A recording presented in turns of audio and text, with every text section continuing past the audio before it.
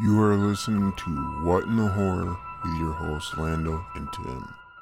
Welcome back to yet another episode of What in the Horror with your hosts Lando and Tim. Today we'll be reviewing Resident Evil Apocalypse from 2004 and Urban Legends Final Cut from 2000. So we will start with my movie, which is Resident Evil Apocalypse from 2004. So this movie pretty much takes place after the first one. So it starts with Alice, pretty much shows them getting caught by the research team and all that. And so it starts with that and everything, and she ends up waking up like she did in the first one, and she ends up going out, finding a shotgun and everything. Umbrella sends a team to the hive to investigate what happened there. The team is overrun by zombies who quickly spread to the nearby Raccoon City. Umbrella reacts by quarantining the city and evacuating all the viral personnel from it. A young girl who happens to be the daughter to one of the doctors for Umbrella goes missing after her security guard team are involved in a car accident. Meanwhile, the disgraced Raccoon City Police Department have an operative named Jill Valentine who returns to her former precinct to help with all the other officers with all the chaos that's going on. And then that's when Alice wakes up in the hospital and wanders outside the city, where Umbrella uses the only bridge out there to evacuate civilians. At the bridge, Valentine meets her former partner, Peyton. A civilian turns into a zombie, biting and infecting him. In response of the virus surging to the bridge, Major Timothy Kane, leader of the Umbrella forces, he forces the city to be sealed up, and so that happens. Umbrella soldiers Carlos, and Nikolai team up with surviving police officers to rebel against the zombie attacks. Their position is overrun, and Carlos ends up being bitten and infected.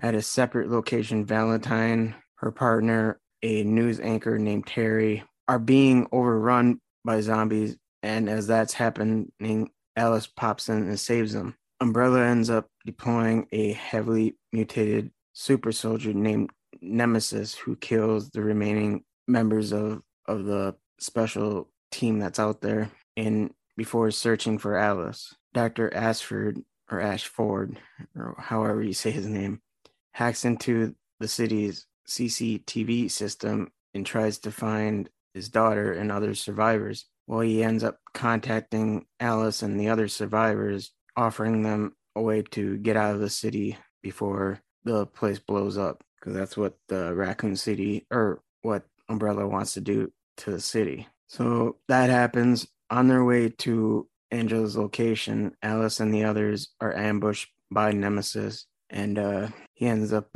killing Peyton with a machine gun, and then he ends up turning into a zombie after attacking Valentine, which she ends up killing him. Alice engages Nemesis but is wounded and forced to retreat separately from everyone else, luring Nemesis away from the rest of the group. Valentine and the news reporter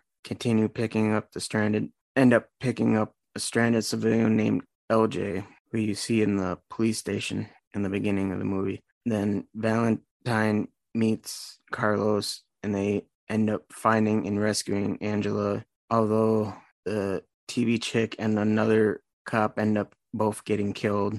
Angela reveals that the zombie outbreak is the result of a virus created by her father to treat a genetic disorder from which she suffers from. Only by regular injections herself with the virus is Angela able to survive.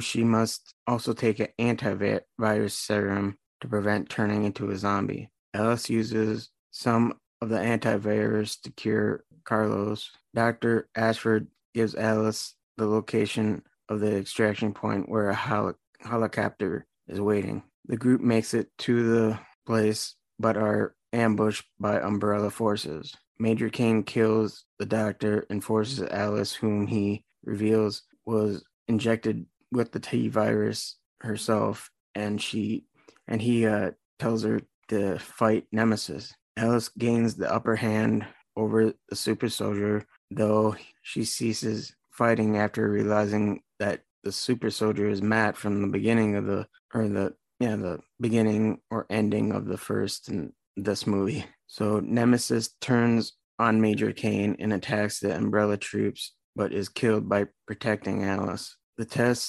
rest of the survivors seize the helicopter. They eject Major Kane out from it, and he gets killed by a horde of zombies, including the now zombified doctor. As the survivors escape, a nuclear bomb detonates over the city, and the resulting blast wave causes the helicopter to crash. Alice sacrifices herself to save Angela and is impaled on a metal pole. TV footage talks about the nuclear attack as the city's nuclear plant blew up, covering up what Umbrella did. Alice ends up waking up in an Umbrella research facility and escapes with the help from Carlos, Valentine, LJ, and Angela. As they are escaping, another doctor named Dr. Isaacs, a top-ranking Umbrella employee, reveals that Alice's escape is part of Umbrella's plan for her, and that's pretty much the end of the movie. I mean, I did fuck up there a little bit, but it is what it is. But yeah, when it comes to the rating for this, Rotten Tomato gave it a 19. Unfortunately, I totally disagree with this one. The audience gave it a 60. I think they could have went higher on that. Google, though, they gave it a 91. I can respect that one.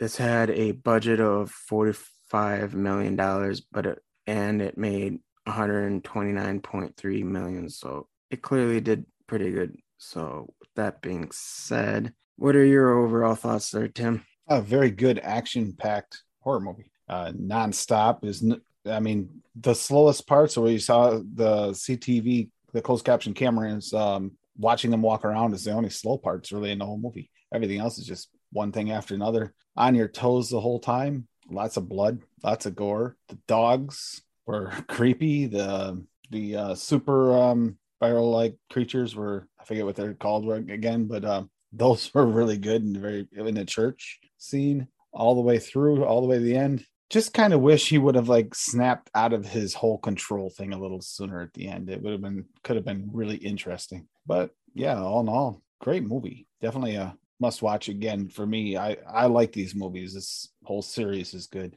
I almost think they kind of outdid themselves from the first movie. I believe the sequel is better than the first. So on that, my rating on this is, I will give it a 5. I was going to say 4.5, but I'll give it a 5 because I would watch this today again and I'd be okay with it. So that's my rating on that one. Yeah, I still love these films. I mean, my only real complaint, and it's a small one, is that you don't really see Alice doing her thing until much later in the film. It kind of messed with me because basically from the first movie to the last, it's all about her. But in this one, not so much in the beginning. But anyways, the gore was amazing along with the blood. 5 out of 5 in the blood and gore department, in my opinion. If you were into action movies, you will definitely enjoy the action in this one. I loved how they make each movie better by making the story better with each movie. I mean, I just like that. I also loved how they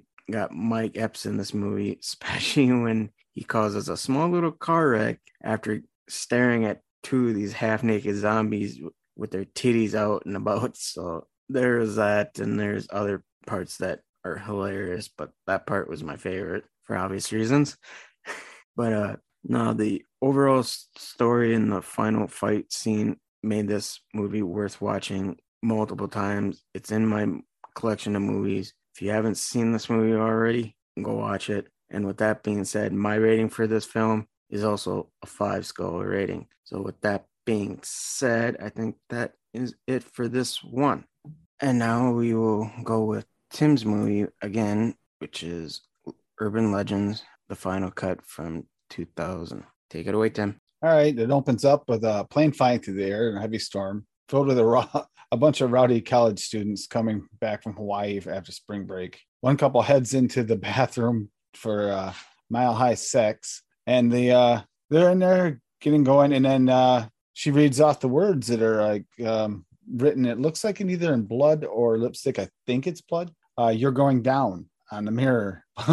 While the guy was literally doing that. So there's a little humor already in the beginning. And then they wound up opening the door. Guy gets killed, going through the whole plane, finds everybody pretty much, a lot of the people already dead. And it just get to the cockpit. Another guy got killed, not him. He made it in there. They made it in, and he gets killed as they lock the door, and the guy breaks in through the door and kills them.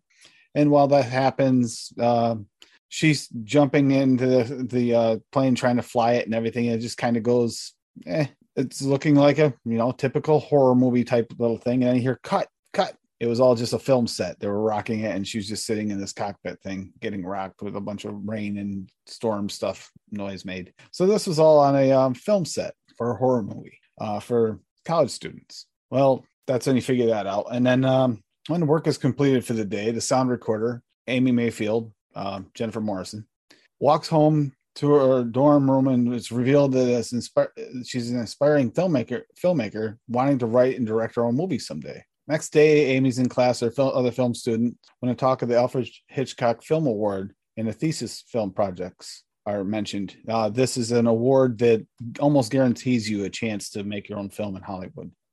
So Amy is given a ride by Reese Wilson, Laura Devine, to the campus security guard. The two of them talk about Pam Grier, and both fans of her movies. And Amy tells Reese she has a film due, but cannot think of a good story. Reese tells her that a few years ago she was a security guard. Well, technically she doesn't tell her she was, although she does let her kind of know at a hint in the end. But there was a bunch of murders on a campus that she was previously on, and then she was transferred out afterwards after all these peculiar murders that had to do with urban legends. So, of course, this gives her an idea of making a film about, horror film. So she goes and she talks to her professor, Solomon, and then gives him an idea. And even though the other guy that was in the office kind of snubs out his nose on it, because apparently her family is not known for that. They're known for more documentary type stuff. So her father was a part of that. And then, but the professor thinks it's a great idea. That evening, film student Travis Stark is in a bar with his girlfriend, Lisa, and they talk about his films. As Lisa orders 2 more drinks, someone slips a pill into her drink. Travis leaves to go to work on his latest movie, and Toby, another student that she doesn't really know, walks over to Lisa and hits on her. Lisa leaves, telling him that he can pay for her drinks. And she starts stumbling as she walks away. That starts to kick in. She stumbles into a courtroom where an unseen person sneaks up behind her and throws a plastic bag over her head and suffocates her. Lisa wakes up sometime later in a bathtub full of ice with a wound on her stomach and sees her kidney on a plate nearby. It's been removed. She sees someone in the other room, what appears to be an abandoned building. They're cleaning like the utensils from cutting her open. She crawls out of the tub and shuts the door and calls 911 on cell phone, but the operator thinks it's a prank call and hangs up on her. She tries calling out a window with a dog barking outside, right in her face almost. And then the unseen person breaks in, pulls her back in, breaking the window in the process. He slams the window down, decapitates her, drops her head outside. Then he proceeds to open the window back up and toss her kidney out to the dog to eat. So starts off pretty bloody like that. Next day, Amy asks Travis if he can look at her approved script. When Amy tells some fellow student about her movie, Toby pulls her aside, accuses her of stealing his horror genre, and says he will take the Hitchcock Award, and she can't have it.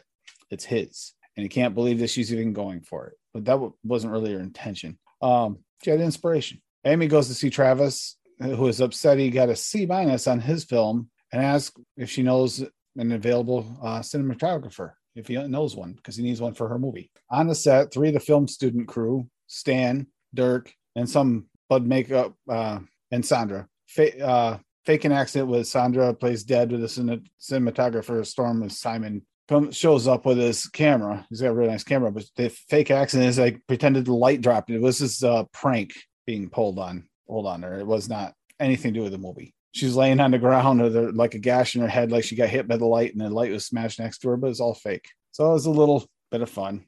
Sandra returns to her dorm room with her returns for her dorm room keys because as she goes to leave, because she couldn't find her keys. So she goes back in, sneaks into the studio, microphone camera start approaching her from behind the nice new camera with a microphone duct taped to it.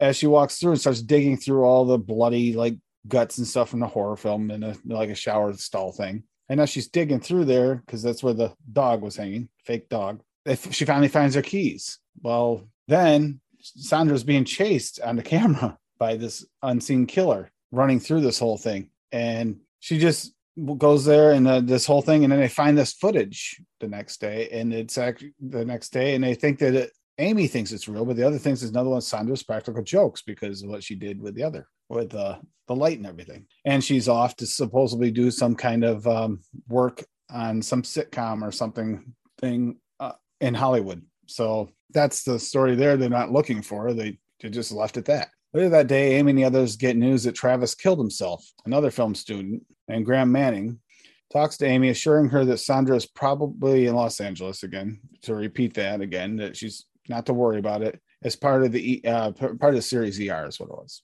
Amy goes to the campus tower, and it is said that Travis shot himself over his bad grade. She just doesn't feel that this is possible, so she goes and checks it out. She runs into Travis's identical twin brother, Trevor, which is really confusing because you think at first Travis is still alive. So that's confusing. I did say he blew his head off. So, kind of wonder for a minute. Tells Amy he thinks Travis did not kill himself. He wouldn't do that. He just isn't the type of person. But he tells her not to tell anybody that she saw him. This way here you can continue to look around, try to get answers to what happened. That evening, Amy films a scene of the student where the students count down the new year and scream. And while the screaming happens, supposedly that's when the killing happens during the scream. Well, she's filming the screaming while Simon went outside to smoke a cigarette. That's the cinematographer. And the killer, wearing a fencing mask with a hood and a dark blue sweatsuit, attacks him with his own camera and beats him to death with the lens during the screaming that actually happened at the proper time. They actually did it at midnight. Amy notices the security camera when she goes out to check on him because she thought she heard the scream through the headset. And he went and talked to the security officer again, the campus security woman.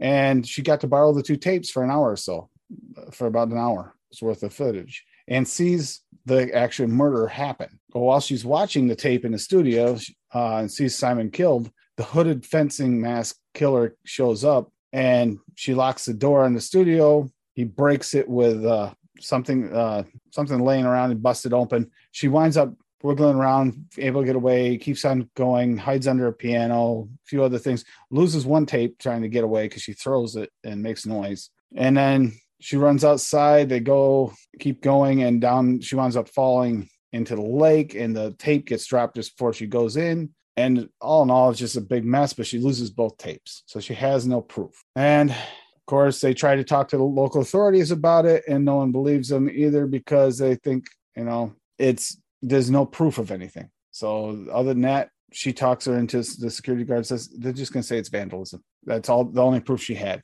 That evening, Amy and a colleague, Vanessa, the boom operator for the film, who clearly has a crush on straight Amy because she's actually, she's gay, but they head over to the Merry Minders location of the Tunnel of Terror ride scene, where the urban legend has real dead bodies in a Carnival Fun ride, because Stan and Dick arrived there to set up the bodies, and they are murdered, electrocuted, and killed, both of them. So they get there. When they take the break, they go through and they go in there. She sends some of the people off to take a break because she sees Trevor again. He wanders off and follows the guy that came again, the other director that was mad at her for taking over his horror movie. So he leaves. When he leaves, Trevor goes to follow him, and just it ensues in this big chase scene, another big chase scene, ending in running through a tunnel. And then she winds up getting caught on the camera, and the cameras, and that's how the security guard finds her again, thankfully this time. But she didn't see any of the killing, unfortunately. The next day, Trevor meets Amy in her room and tells her that he followed Graham because she was trying to figure out where he went, and lost him the previous night and can't rule him out as a killer as she'd hoped. They lay down together in Amy's bed, where she falls asleep and has an intimate dream of Trevor. And like they were having sex, and then he proceeded to pull a knife out and kill her, stab her. Amy wakes up alone. He's not there. So he had left there in the night. Amy sees a light in a tower, on the tower, because it turns on all of a sudden. And Vanessa says that she's got Amy's notes when she meets her there. She's at the head of the table. She goes, I didn't write a note. And the two girls run up the tower, being followed by the killer at this point. They hide in a room when the back door is opened. The killer grabs Vanessa, but leaves Amy locked in the bell room. Amy breaks down the door and finally breaks the latch open and finds Vanessa dead, hanging from the bell tower. That's why the bells are ringing. Amy finds Trevor, who takes her to the library. He tells her that in his own investigation, all the people that worked on the short film of Gods of Men, his brother's film, are the ones that are dying. Amy notices a splice when they watched the movie. They realized the splice, and it was spliced. The credits were spliced onto a movie that probably wasn't the one he was actually making. So Amy and Trevor waylay Toby as he's driving campus and flag him down to threaten him because they think that's the other film director. They think it's him, and it wasn't. Flag him down. They threaten him with a gun. Another urban legend, a guy picking up a dead hitchhiker. They take him to the studio and handcuff him to a chair and accuse him of being the killer. As he's the only surviving member that worked on Travis's film. Just then, Professor Solomon arrives, and Trevor is acting as Travis, his brother, says that Toby stole his film. Toby reminds Travis that Travis only did the sound and merely gave the credit to Toby, who has never actually seen the film. Suddenly, Solomon breaks out a gun and shoots Toby. Trevor goes for the gun, and Amy runs. Solomon knocks Trevor aside and holds him at gunpoint. Professor tells Amy that many years ago, her father was the one that the judges cast a deciding vote against him for the Hitchcock Award in the past. Solomon explains that what Amy came into his office that day with her idea about making a horror film about the urban legend as a serial killer. He decided to kill all those who worked on Travis's film and frame her for the killing, so he could steal Travis's film and submit it as his own because it was that good. Graham comes out of the hiding and swings a chair at Solomon, who ducks, and the four of them battle over the gun as Reese arrives, and the security guard, and points her own gun at all of them. Unsure who's the killer, she's really not sure. Feigning innocence, Solomon reminds Reese that Amy is the killer because she saw running from the tower a few hours ago when Vanessa was killed. But Reese realizes this and points the gun at the professor, saying she never told anyone she saw Amy running from the tower. Solomon knows this only if he's the killer. Solomon punches Reese, and she punches him back. During the struggle, the prop guns get mixed up with all the real guns. Amy, Trevor, and Solomon each grab a gun. Trevor and Solomon get a click and nothing happens. Amy has the gold-trimmed gun that the security guard had, so it's obvious she had a real gun. And she tries to pass the gun to Reese. Solomon jumps her and gets shot in the back. Reese then places him under arrest, and as Amy and Trevor embrace, Graham also finds Toby, who is still alive, thankfully. Some months later, Trevor's accepting the Alfred Hitchcock Award on behalf of his late brother's film when a creepy PA Kevin, perched at the top of the walkway, attempts to shoot Trevor as he's accepting the award, and he gets shot down by Reese, as she notices it just in time. Kevin falls off the scaffolding onto a larger airbag below, and then you hear Amy yell, "Cut!" This is the last scene of Amy's first independent funded movie titled Urban Legends, with her directing. It wasn't actually, no one was in danger for this part.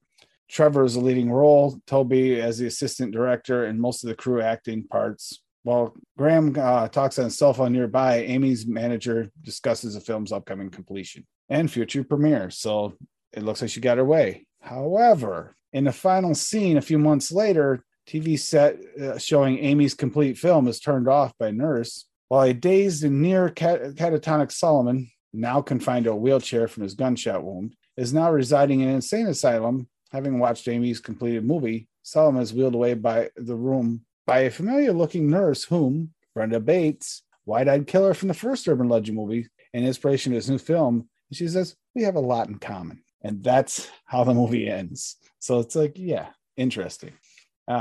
Before I get my final thoughts on this, Lando, what are the numbers and such on this one? Oh, well, this one wasn't rated very well by Rotten Tomato. They gave it a 9% with the audience score of 20, which I disagree with both of those. It did get a 78% from Google This movie had a budget of $14 million and it only made $38.6 million in the box office. When it comes to my overall thoughts, personally, I liked this one a little bit more than the original one that we reviewed in the past. It had better deaths, a better cast, a better look for the killer, and a better amount of blood and gore, in my opinion. Not saying that the first one sucked, but I just like this one much better. Not all sequels suck. So, yeah, I also liked how the killer used urban legends to kill people just like they did in the first movie. As I've said in other movies that we've reviewed like this, I love horror movies that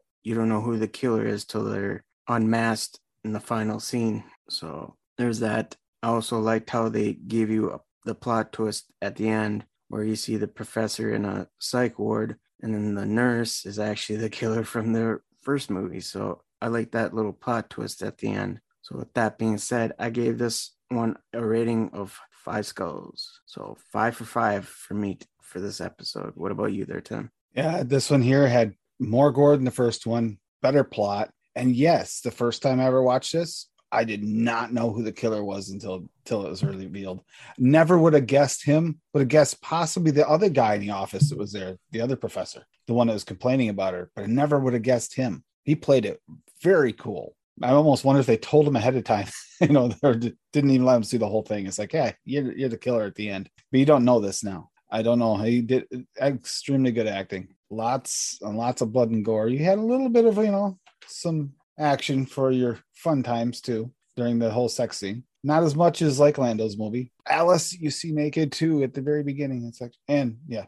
So, but yeah, no, this one here was also for me a 5 of 5 skull rating. Yeah. This is a very good episode. Oh, yeah. So, yeah, I think that'll be it for this episode. So, as always, you can email us with movie suggestions or questions or anything at whatinthehorrorpodcast@gmail.com. You can also hit us up on our Twitter. That's whatinthehorrorpodcast, all one word. We also have a Discord with a small amount of people. You can join that if you want to. But as always, I've been Lando. And I've been Tim. And we are the fuck out of here. You were listening to What in the Horror. See you next time.